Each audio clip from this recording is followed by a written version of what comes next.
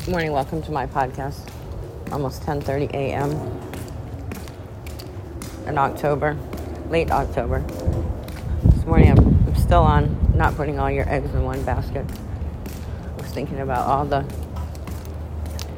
tennis organizations that I'm now playing as a result of being suspended from USTA, the ITF, International Tennis Federation. There's a tournament in Norman, Oklahoma. Sign-in is today. Hillsborough Community College tennis ladder, which I've met a lot of interesting people. And fall ultimate tennis season. And USCA, which I'll be back to playing after December 6th. Again, I'm thinking,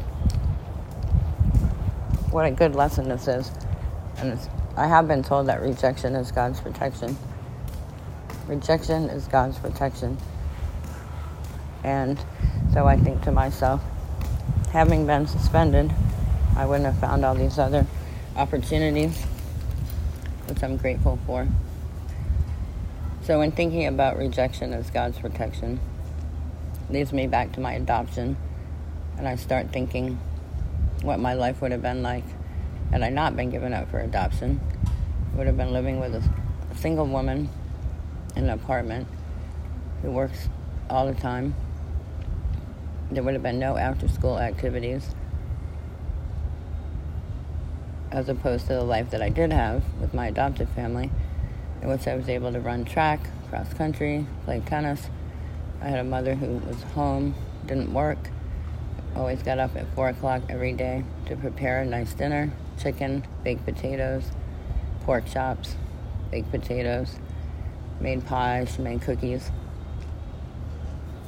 Vacations, family vacations, because we had 2 people in the household that had income.